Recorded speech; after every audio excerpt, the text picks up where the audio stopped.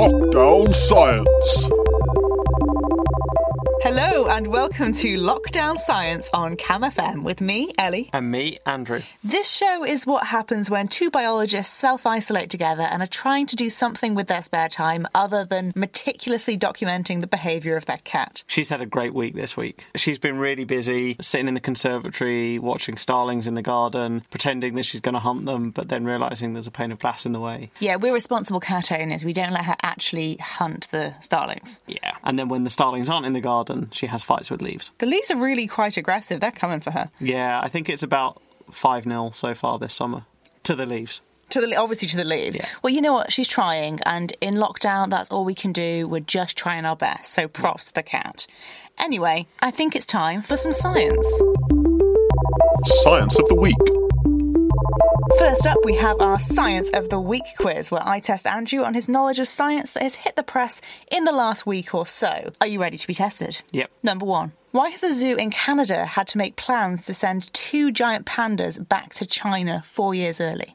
Ooh, I haven't heard about this. I have no idea. Can you guess? No. Is it because the pandas have been really bad house guests? Pandas aren't breeding? I mean, probably not, but that's pandas. Yeah, I've no idea. Okay, because they can't source enough bamboo to keep feeding them because of COVID. Aww. Yeah, so 99% of giant pandas' diets consist of fresh bamboo, which Calgary Zoo was sourcing from China to feed its 2 residents, Shun and Dao Mao. But because coronavirus has grounded most flights, the zoo decided they can't guarantee a steady supply of bamboo throughout the crisis. So the 2 giant pandas arrived in Canada in 2014 and spent 5 years at Toronto Zoo before moving to Calgary. So they're doing a little, Canadian tour. And then they were meant to stay in Calgary for another 10 years, but instead it looks like their homeward bound flight will be very soon. Do you know what quantity of bamboo an average adult giant panda eats in a day? It's going to be in the kilos. 30 kilos? Not too far, 40 kilos. That's nearly half their body weight. Yeah. It's a huge amount. Yeah, that's tons. I mean, they get barely any nutrition from it because they're evolutionarily carnivores that have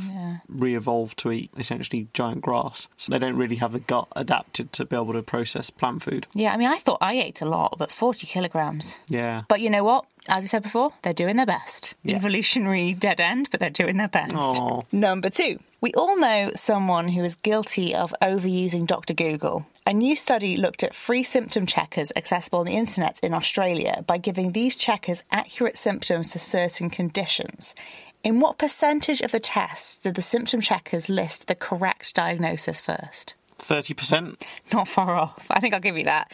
36%. Yeah, that's pretty shocking, isn't it? Well, it turns out Dr. Google, not qualified. No. Are you surprised, though? Hardly. I mean, it takes 5 years at university followed by how many years of clinical training to really become highly skilled and kind of, they're learning on the job all the time. So it's fairly unlikely that Google can learn to do that. Yeah, I'm not entirely surprised. These results were reported in the Medical Journal of Australia by Hill et al. And it was published last week. And basically, they made up hypothetical people and submitted symptoms from real conditions into these symptom checkers and assessed how often the checkers came up with the right diagnosis. The conditions simulated ranged from life-threatening emergencies to ones that needed urgent but not emergency care to those that were easily treatable at home and not serious. If you look at the top 3 suggested diagnoses, the symptom checkers do a little better with 52% accuracy. But still, it's not good. It's not. A 52% accuracy when you've got 3 options there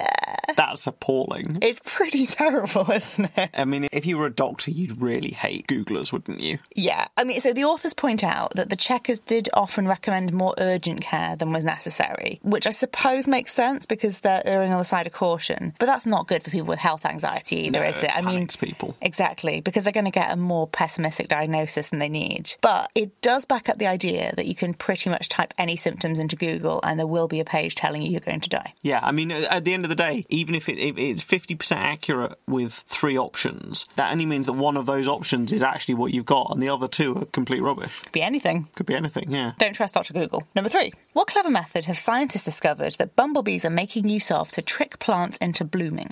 Oh, this is super cool. Mm-hmm. They're cutting little holes in the leaves, and the idea is that the bees only do it when they're hungry. and they need food. But by doing that, they can trigger the plants into flowering up to 30 days earlier. Yeah, But what I thought was really cool about this was when the scientists tried to replicate it, they couldn't do it. Yeah, it is so cool. So yeah, they're basically just nibbling the leaves, creating a bit of damage, and it's causing the plants to flower up to 30 days early. Yeah. It's absolutely mad.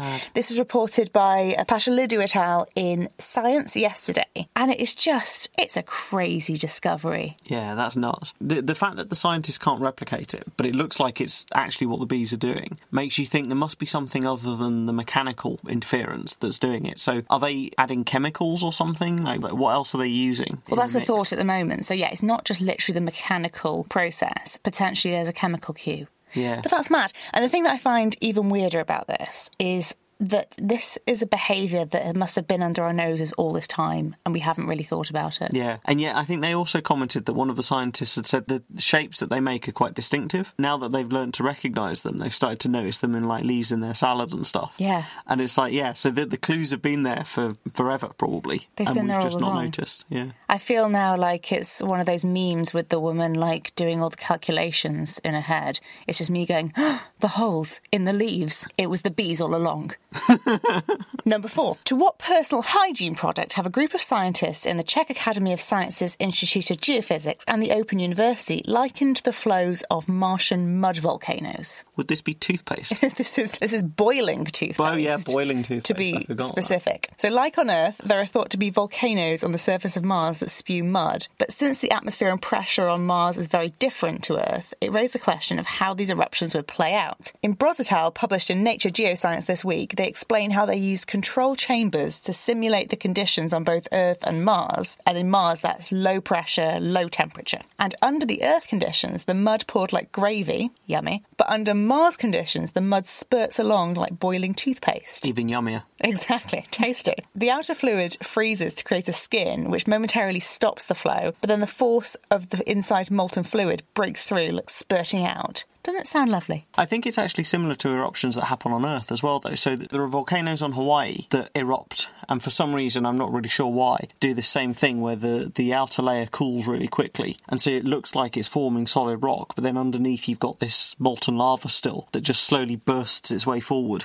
Yeah, and you get these really pretty patterns. Yeah, it looks obviously really cool. It's scary, but yeah, the patterns are amazing. And you got a similar sort of thing going on in these control chambers. So anyway, think about that when you're brushing your teeth tonight. Number 5. What will be emerging in their millions in the next few weeks across North Carolina and Virginia? Ooh, I'm going to think this must be monarch butterflies. No, although good guess. Anything else that might emerge in massive groups? Periodic cicadas? Yes, cicadas. So specifically, 3 species of the genus Magicicada, which are periodical cicadas, which only emerge once every 17 years, then engage in lots of very noisy mating calls, mate, and die within a few weeks. But then their eggs will hatch into nymphs, which will bury underground, where they'll stay feeding on sap from plant roots until they too emerge as adults in 17 years' time. That's super cool. It's amazing, isn't it? It's so confusing. And I think we still have no idea how they count. Exactly. How do they know that 17 years is up when they're underground? I mean, I wouldn't be able to count 17 years.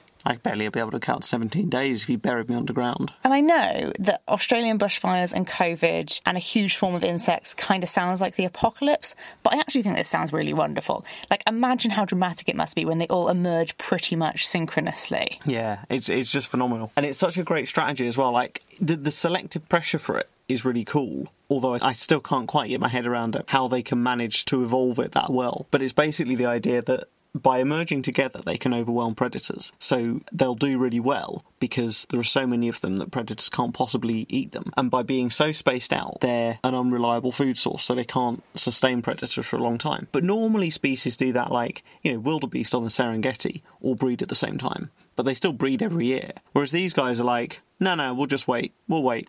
We'll keep waiting. We'll keep waiting. We're good. And then 17 years later, like, hey there, how you doing? And also 17 years, that's a prime number. Yeah. And I think there are other species that do like 13 years and stuff, but it's always prime numbers so that predators can't even sink multiples. Exactly. Oh, so cool. Mad. So apparently at the peak, they're expecting about 1.5 million cicadas per acre. Take that in. 1.5 million per acre. That's phenomenal. And apparently their mating calls can be as loud as a lawnmower. Not each individual one, all of them at once. Yeah, I'd rather listen to that than a lawnmower, I think. It's very true. Okay, so at the end of that round, I'm going to give you 3.5 because you got cicadas on the second guess. So I think that's worth half a point, just about. Thank you. That's not bad. No, that's all right. We'll go with acceptable. Slightly better than average. Mediocre. Yeah. Journal Club. Next up, we're going to share with you a couple of our favourite papers. What have you got? Well, this is actually our second piece of Canadian-based news for today's show, but Canada's great, so that's fine. Do you know what scientists have discovered to help maple syrup producers decide if their batches taste off? No, I don't. Well, Forest et al. From the Université de Montréal have invented what some are referring to as a golden tongue, which can determine whether maple syrup is good enough to be sold as maple syrup or has to be downgraded for industrial use. So I'm guessing I should probably give you a little bit more information about maple syrup here that'll make all of this make sense.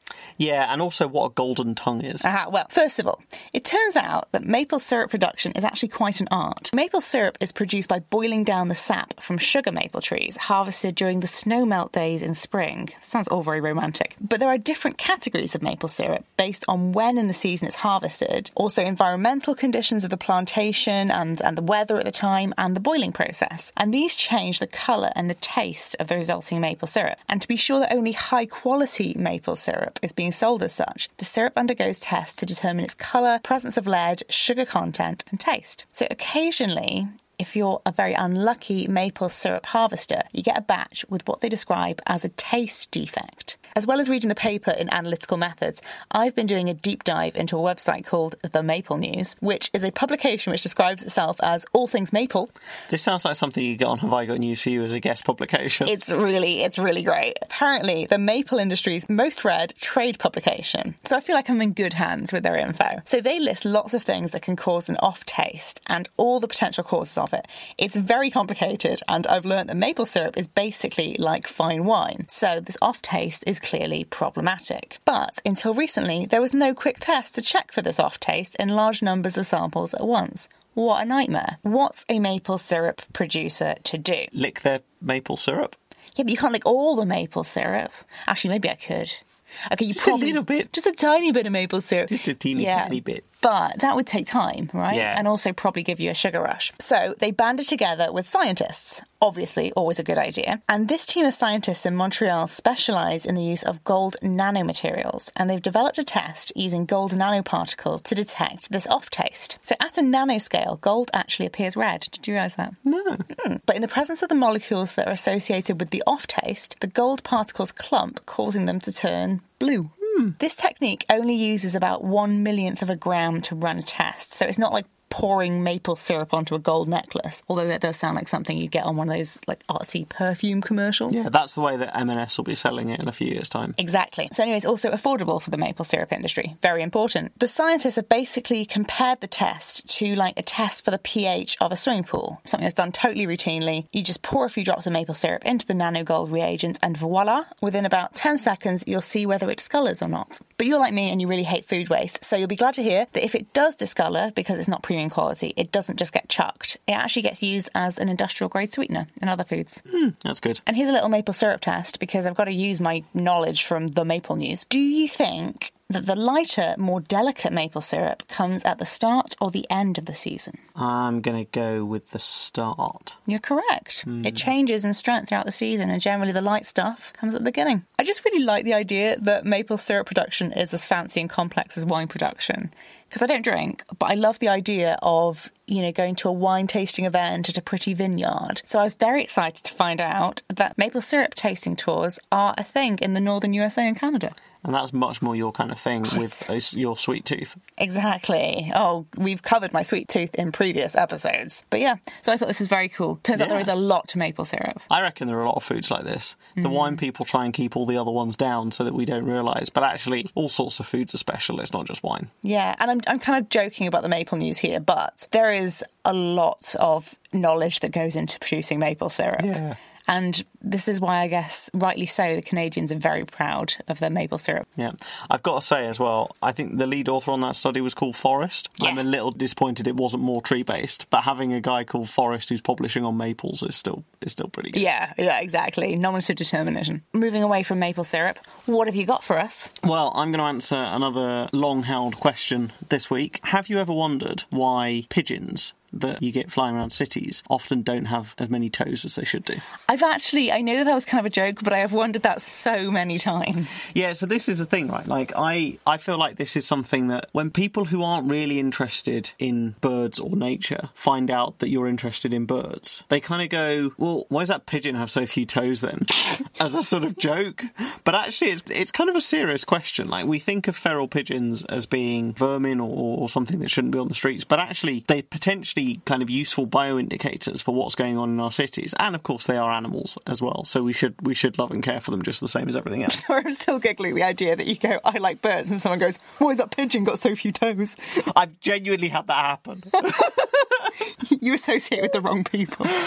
It says something about the kind of people I went to school with. Anyway, this is a paper from Biological Conservation, published late last year, by Frédéric Giguet et al. And they set out to try and determine what it was that caused pigeons to lose their toes, because it's actually something that we didn't really know. So people have always kind of assumed that this was something to do with pollution or possibly chemicals that were in cities. That's what I heard, yeah. Yeah, or it could be something to do with mechanical defences that are put up to discourage pigeons from roosting on buildings that are actually then entangling their feet slightly and causing deformities. Or it could be that because there are a lot of them and they're living in a kind of dirty environment, they're getting viruses or bacteria that are causing their toes to fall off. And I mean, particularly at the moment, that idea of having zoonotic diseases flying around feral populations that are living close to people is not something that's particularly attractive, but could be quite important to know about. So, working at different sites across Paris, this group went out and counted the number of toes on different pigeons, which sounds like fantastic field work. Your eyes must go fuzzy after counting that many pigeon toes. Yeah, so I suppose the advantage of feral pigeons is that you can get close to them because they're pretty tame, right? So maybe you don't even need binoculars. You can just sort of sit in a cafe drinking some coffee. They didn't go into that kind of depths in their methods, but I reckon Parisian cafe, outdoor dining, drinking a coffee, just counting the toes on the pigeons that wander by to feed on your breadcrumbs. Yeah, this is growing on me. Sounds like good field work, actually. Yeah. Anyway, so they did this, and then they looked at a load of other predictive variables across the city that they thought might explain pigeons' toes. So they looked at human population density, both in terms of the number of people living in the region, but also in terms of traffic through by looking at inflow and outflow of the metros. They looked at variation in air pollution across the city, noise pollution across the city, and they also, curiously, looked at hairdressers. And this is the interesting thing. So they found, as predicted, that pigeons lost more toes in more polluted areas of the city, both in terms of noise pollution and in terms of air pollution. And so the air pollution could be some kind of direct chemical effect, and the noise pollution could be some kind of proxy for human density. But it's the hairdressers that's the really interesting thing. So this hypothesis comes from the idea that pigeons' feet can get tangled in things, and essentially they can garrote their toes off if they get caught in string or wire or human hair. Oh, no. Yeah. So a lot of pigeons with mangled toes do show signs of, rather than it being some kind of infection, it's almost like a cleaner cut that something's come off, and that there's signs of string or hair being left around them. And so the hypothesis was that maybe that was actually the cause of a lot of these toes being lost. Yeah. It turns out that the occurrence of pigeons with missing toes correlates with the density of hairdressers in that area of the city. No. Yeah. That's really sad. It is quite sad, actually, isn't it? Yeah. Because essentially, like, it's not that, obviously, hairdressers aren't just chucking out all of the cut hair onto the street, but simply that there will be some waste when stuff gets taken away and some will overflow, and it's getting out into the environment, and that is not safe for pigeons. And presumably other birds as well, but potentially we can't measure those as easily because they're less easy to see than the missing toes on pigeons. Yeah, well, I've heard that because I have very long hair, that's why I molt like a dog, I've heard that when you clean out a hairbrush, you should put it in the bin. You shouldn't put it outside, because that was traditional idea. You put it outside and birds can use it for their nests, but apparently you shouldn't because they can get stuck in it. Yeah. So this does make sense. Yeah. So what does this mean for hairdressers? Is there any advice? Well, they don't really go into this. I suppose that generally it's a call for sort of cleaner streets, because it's not just hair, it's also things like string and rubbish and stuff. So keeping our streets tidier is probably going to be good for birds. And the bigger picture that they present is that obviously the hairdressers correlated, but the noise and the air pollution were actually the bigger determinants. And so having green spaces within our cities is potentially good for our urban wildlife as well as for people, because it gives them space to go and seek refuge. So out of interest, does toe loss cause any big problems for pigeons? I mean, it certainly doesn't kill them, because obviously you see them wandering around with it. Certainly if they lose too many toes, it might impair their ability to forage, because it makes it harder for them to walk around. Yeah, potentially that impairs survival and breeding success. The other thing that was interesting about this was they specifically tested to see whether there was any impact of disease.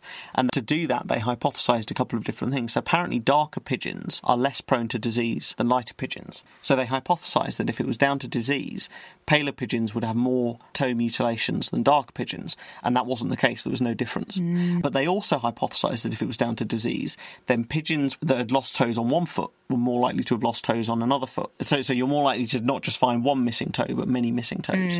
But that also wasn't the case. There was no correlation between loss of toes on feet. So there was no real evidence that this was anything to do with disease, and it was everything to do with various types of human-produced pollution. That's interesting, because we think of pigeons as really getting along with humans in that they thrive off the food that we drop and in general the environment that we create, but not so.